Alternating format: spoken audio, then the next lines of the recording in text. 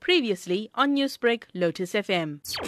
Having to listen to this every day, having to have information like this imparted every day from all aspects of media is shocking to the least, if I could put it that way. I think when I was growing up as a little boy, to even have somebody scream at a woman, or for that matter, even spank a child in public or even in the aspects of their own home, that for us was a shocking aspect at that point. Right now, we are in a serious dilemma where respect and morality and everything has just gone out the door.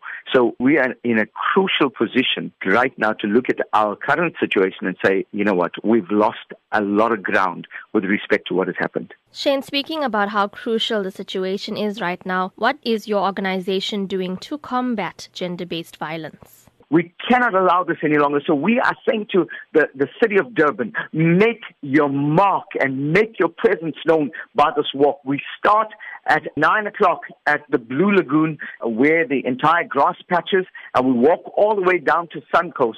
At the area of the Suncoast Promenade, just at that open point, we're going to culminate at that area. We will have there 4 speakers on that afternoon.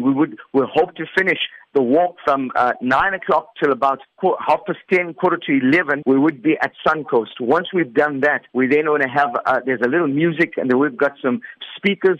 And of course, we've got a memorandum to give. And then we've got a father of the city, which we call Pastor Clive Gopal, who's going to be there to speak to the city and pray over the city. And also we have Ruth from the Metro Police, and then of course we have SABC, and we've asked all these people to come in and make sure that we have a good contingent of people that will make a difference with regard to what we say. I'm so excited to even hear the aged have also volunteered to come along. People from the Tafta houses and all that have said they've had enough. And even the aged are saying we are sounding the alarm of saying we need to have something done with immediate effect.